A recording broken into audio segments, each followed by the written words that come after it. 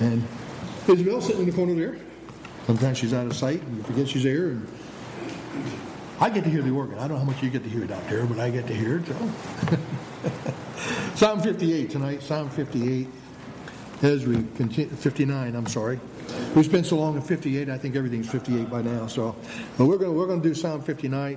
59 tonight. We're going to go verses. I think we're going to be doing verses 4, 5 tonight for sure. Well, let's kind of get caught up. We'll go back to verse 1, and we'll move right through to verse 5.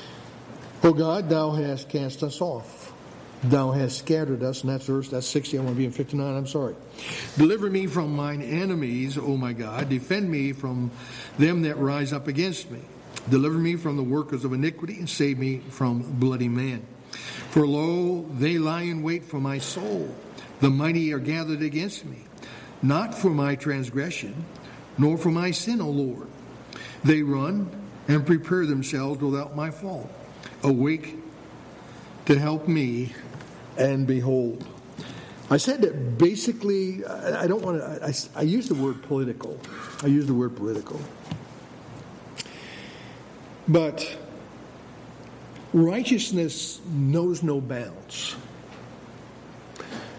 And if you're going to address wickedness, you have to address it no matter where it exists. If it exists in a political party, you've got to deal with it. If it deals within a congregation, you've got to deal with it. If it deals within a Bible college, you've got to deal with it. And in a lot of cases, a lot of pastors won't send their young people to certain particular colleges that used to be great colleges in the past.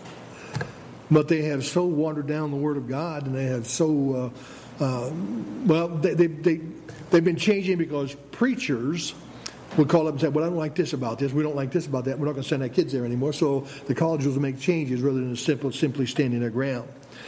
And so as God's people, we have to stand against unrighteousness no matter where it exists, whether it's in our party or not in our party. Be honest with you, righteousness is what we follow, not a party. Right. Amen? We follow righteousness. If that righteousness doesn't exist within a particular party, then I'm not going to be a part of it. I certainly wouldn't vote for anybody within that particular party, or Republican, liberal, or Democrat, or otherwise. I would not vote for a candidate in there. So I had mentioned last week that people have been intimidated into silence, and one of those ploys that has been used is that politics and religion don't mix. Well, you don't have to mix them to address righteousness.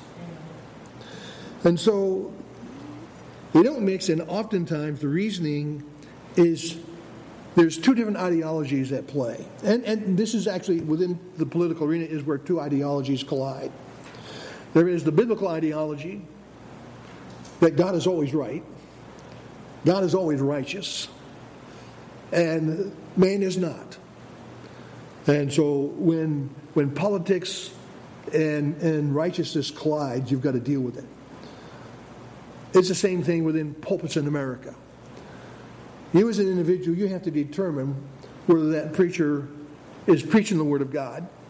If the preacher is preaching righteousness and he's taken a strong stand, and the church itself is taking a strong stand. Now, some people walk through those doors and say your stand is too strong. And so they won't come back again. Well, that's their choice, that's their decision.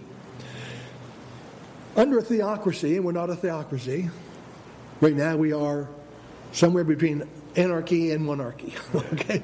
Or as some might say, malarkey. But it might be two as well, somewhere. And so, under a theocracy, faith and the tenets of faith are to guide the governing actions of rulers and the leadership, whether that leadership is in Washington, D.C., whether it's in Montpelier, whether it's in this pulpit or any other pulpit in America as well. So it has been Satan's goal to silence everything and anything having to do with God and His authority over every aspect of His creation. This has been going on from the day in the Garden of Eden when Satan called into existence God's veracity. Yea, hath God said. Well, Adam knew what God had said. Now, Eve may, not because she was a woman, but because I don't know if Adam was as clear as he could have been or as he should have been. But nonetheless, the devil came to the one whom he felt was the weakest or the least knowledgeable.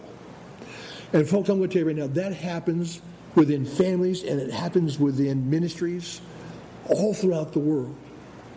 Satan can wreak havoc within congregations or in people's lives where they are ignorant of the Word of God or where they become gullible in a lot of instances. And so, as I said, it's been going on since Satan called into existence God's veracity. Then Cain's rising to silence his brother Abel. And I don't think we ever really thought about that. But, Cain didn't like Abel's stand. Abel stood where God would have him to stand. And he did what God would have him to do, and he brought a blood sacrifice. He brought a lamb. And of course, Cain, being the narcissist that he was, decided that he was going to bring the fruit of his own labor. There was no blood offering, so therefore there was no atonement. God gave him a chance. I had no idea what the conversation was in the field. Maybe Abel was trying to explain to Cain why it was important for him to be obedient to God. And Cain didn't like it, so he slew his brother. Well, God still stands. God's word still stands, no matter if you get rid of the opposition or not. And so, the redeemed of the Lord, folks, we have a mandate and responsibility to address sin, whether in the pulpit, the home, or within government. Whether it is your party or not your party, or the party that you identify with or align yourself with. And so, in the face of today's society, with the strong arming of government, as they thumb their noses against God and His righteousness, and God's people stand up, you're going to be intimidated. They're going to attempt to intimidate. So those opposed to all things God, they gang up, they band together using varying means of intimidation. It's what the wicked do, whether yelling, bullying, threatening, or any other means that they can use, is to get you to back down and shut up, because they don't want you getting the truth out there. They're scared to death of the truth, and the best way to get rid of truth is to silence the truth, those who follow truth. Now, we can't be like Herod and say, well, Pilate rather, what is truth? Well, the Bible says, and Jesus himself said, I am the way, the truth, and the life. No man cometh to me but by God. And that's how we come to the Lord. So truth is important, isn't it? And when a society or an individual or a home or even a church gets away from truth or waters down truth, they're not doing God's work.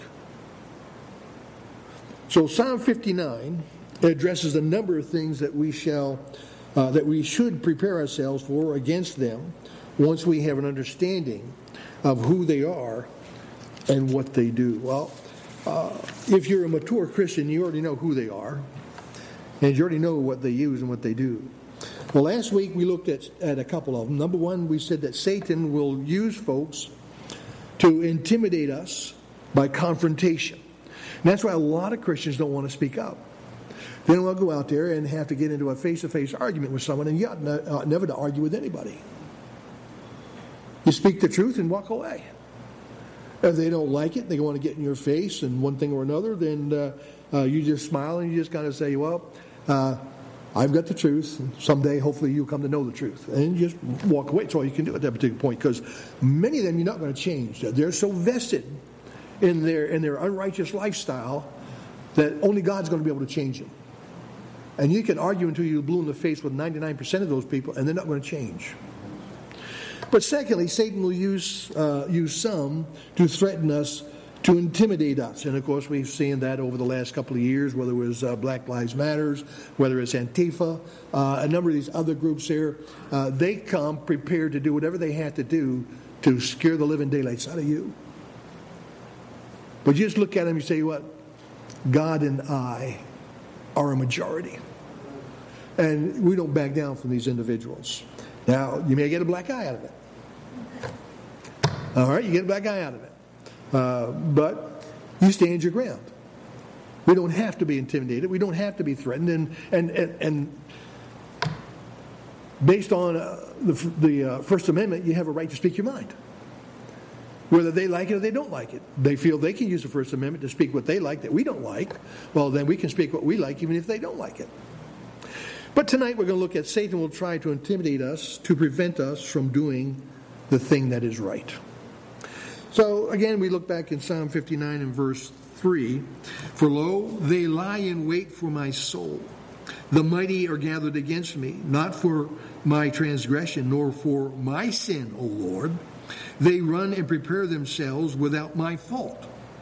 Awake to help me, and behold. Now, we know the Bible says that at what time I am afraid, I will run like a coward. At what time I am afraid what? I will trust in the Lord. Now, to make sense of verse 4, it must be read in context, in conjunction with verse 3. So, David, having taken his anointed place upon the throne of Israel, has come to realize the degree of corruption that developed under Saul's reign. Saul was becoming emotionally unstable. He was extremely jealous of David.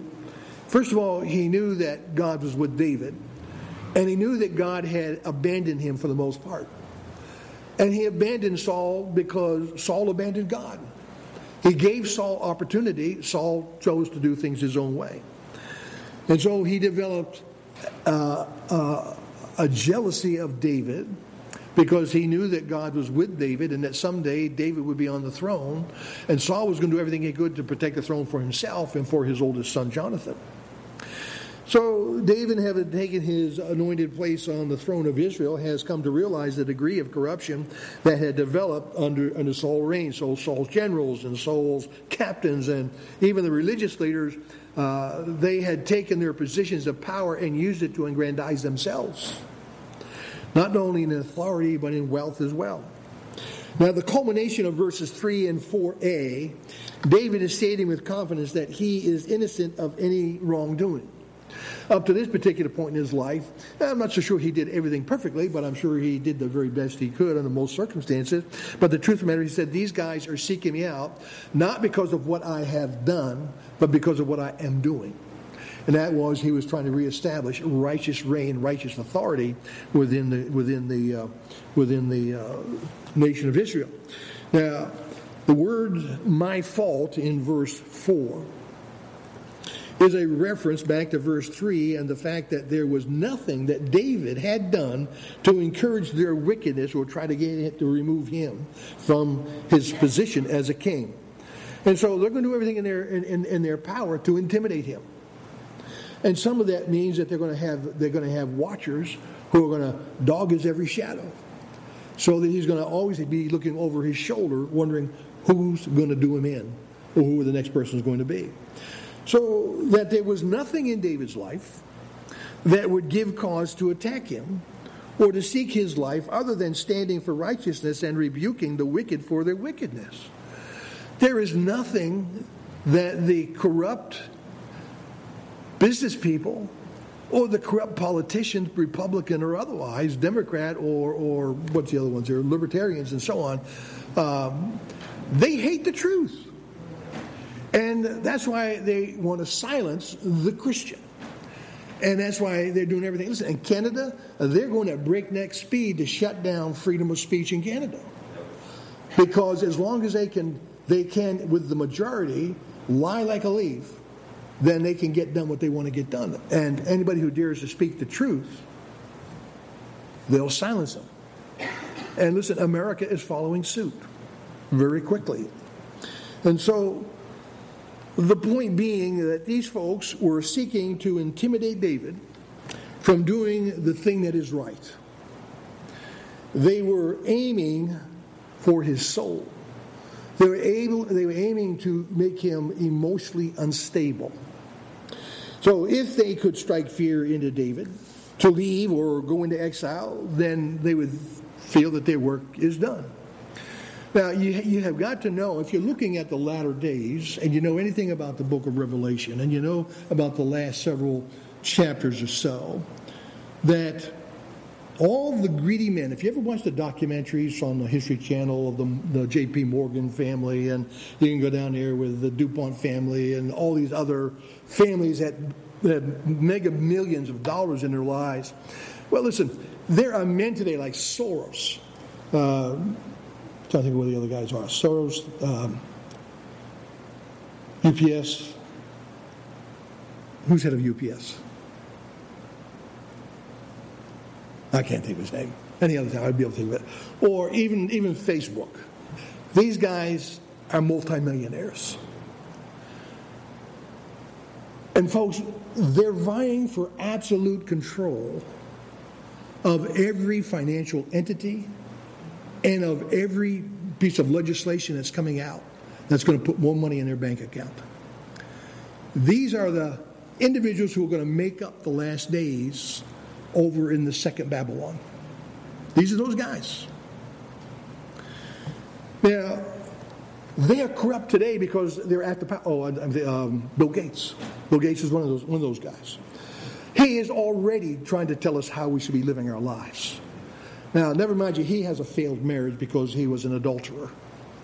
And he's going to try to tell us what's best for, especially in the area of health. He's not a medical doctor, but he's doing all he can to push financially and whatever he can do to get those vaccines out there so that we have to be inoculated against useless stuff that doctors have absolutely proven it was a farce to begin with, which many people knew. But be that as it may, we're not going down that road here. But we're talking about the kind of power that's going to come to an exponential head, if we can, when the church has been raptured out. Right now, it is the church, the body of Christ, that is preventing Satan from completely taking everything over. Everything's being set up. Everything is moving that direction. And when the rapture of the church happens, boy, I mean, it's just going to, poof. I mean, it's going to come out of the woodwork. And so they don't understand that. And so they see anybody who is an actual Bible believer as a threat. Because what we preach, what we teach, and what we live is not just only life-changing, but life-transforming. And they can't have that because they see themselves as the cowpokes and you're just the cattle to be prodded and to be moved and shoved about. You say, well, preacher, that's a pretty dismal look. Well, you know what? That's a dismal crowd.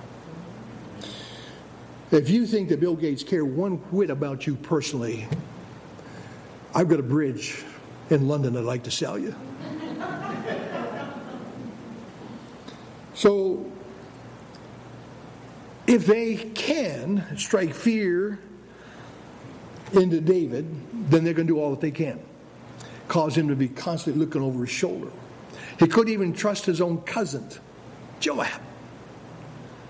So, it's the same thing. If they could strike fear into him to leave or go in exile, their work was done. The wicked cannot practice wickedness as long as the righteous are around because we're going to reveal it.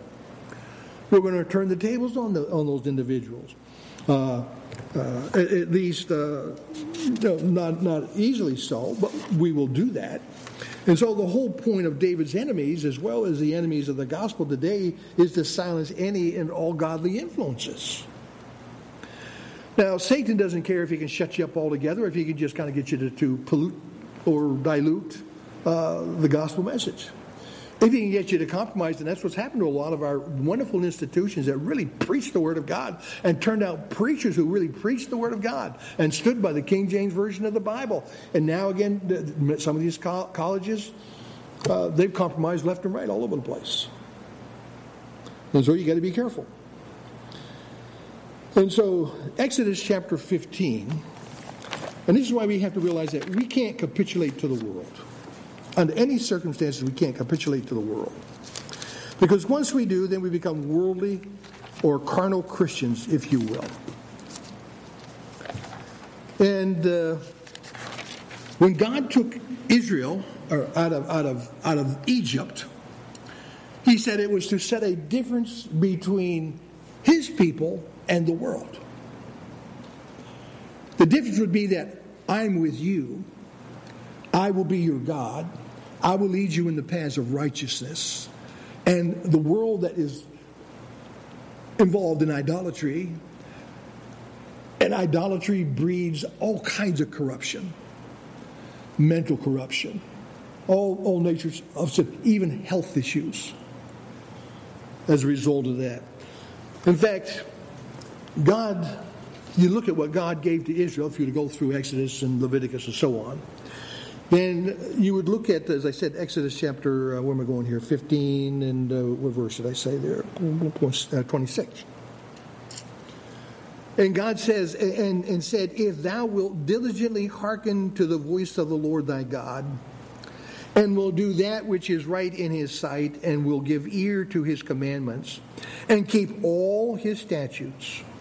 He said, I will put none of these diseases upon thee, which I have brought upon the Egyptians, for I am the Lord that healeth thee. Whoa, what a difference. Following the ways of righteousness is mentally healthy. It is spiritually healthy. It is emotionally stabilizing. Following the Word of God is literally good for our physical health.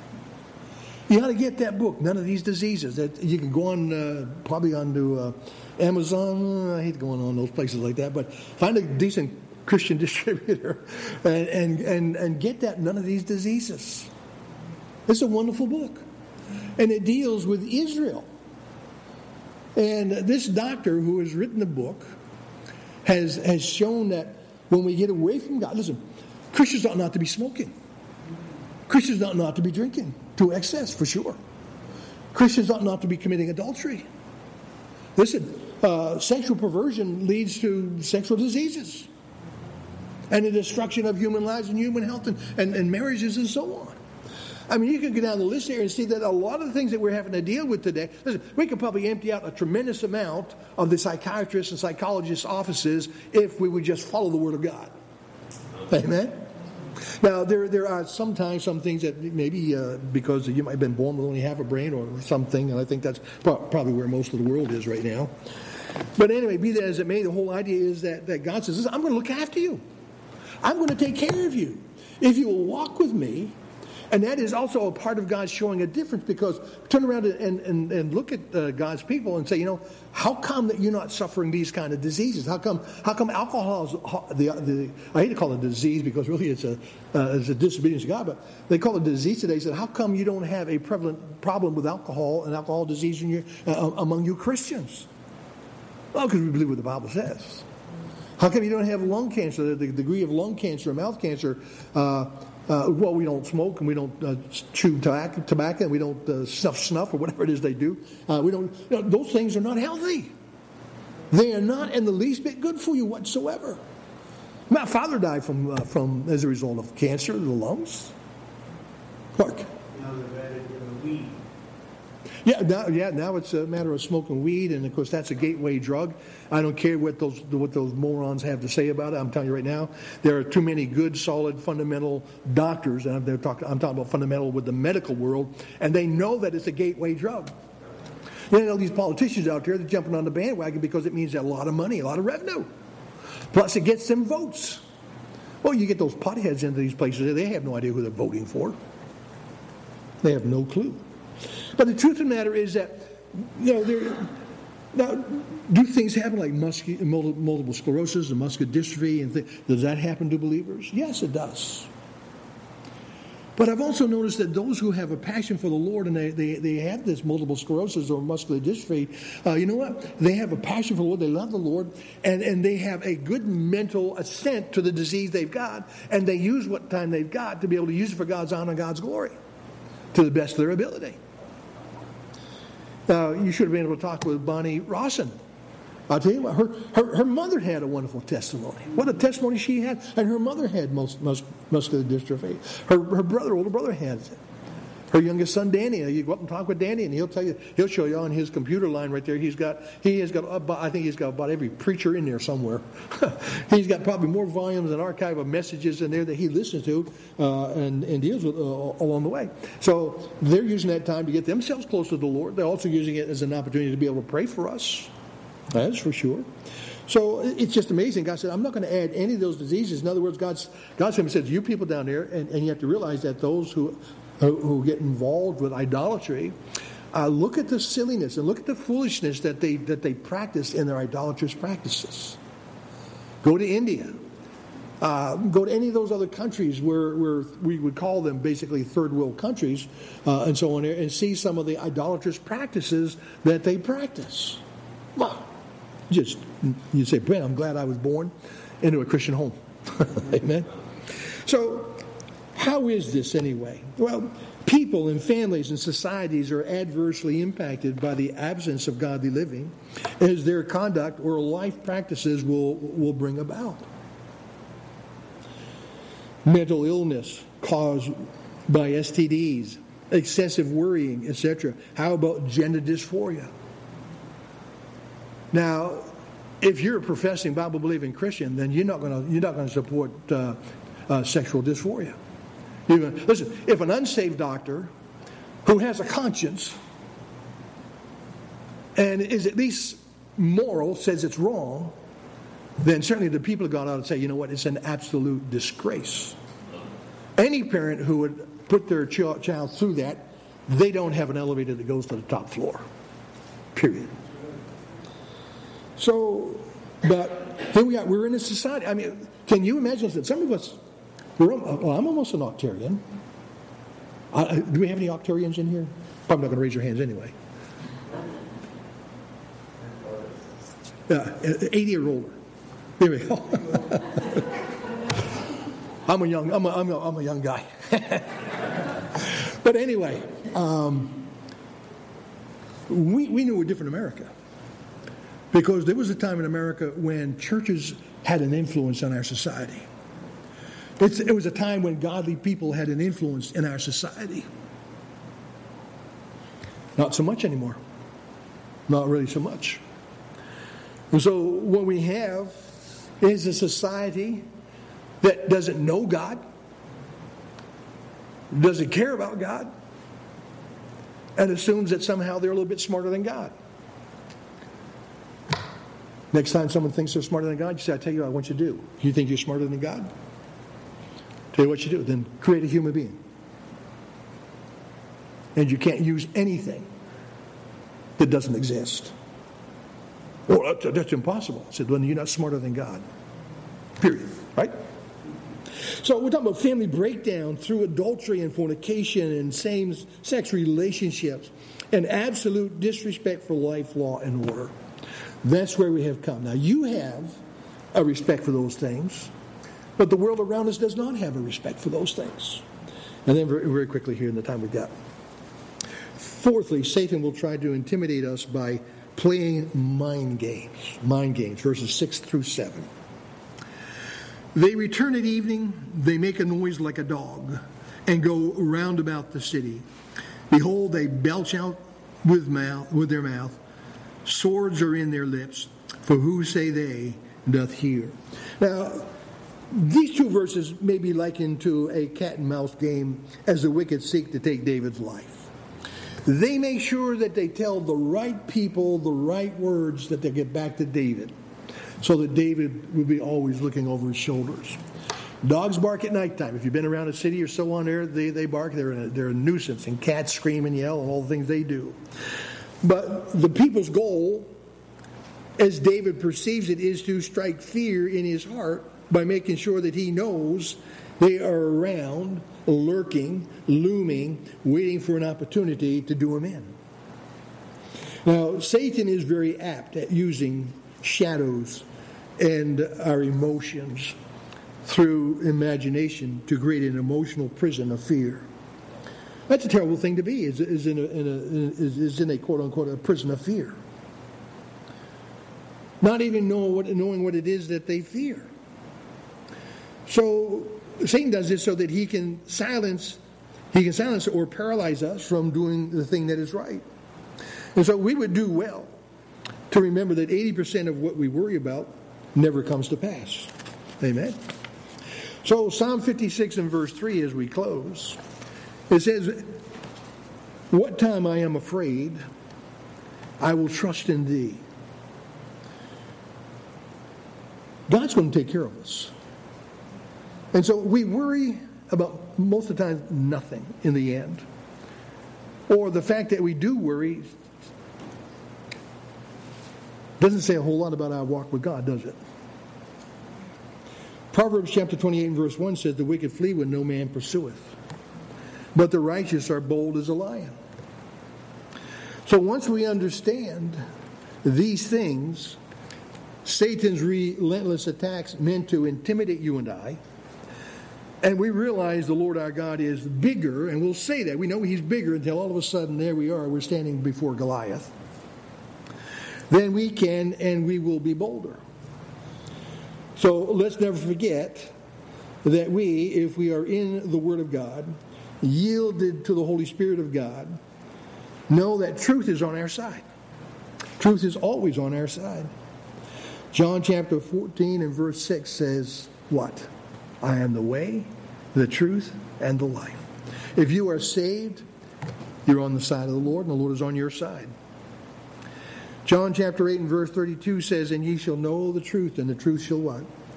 "Make you free." You can stand. And I think God gave us another blessing alongside of the Word of God and the Holy Spirit of God and the knowledge of the Word of God. I believe it's also, we've been born in a country that has a constitution that guarantees us the freedom of speech.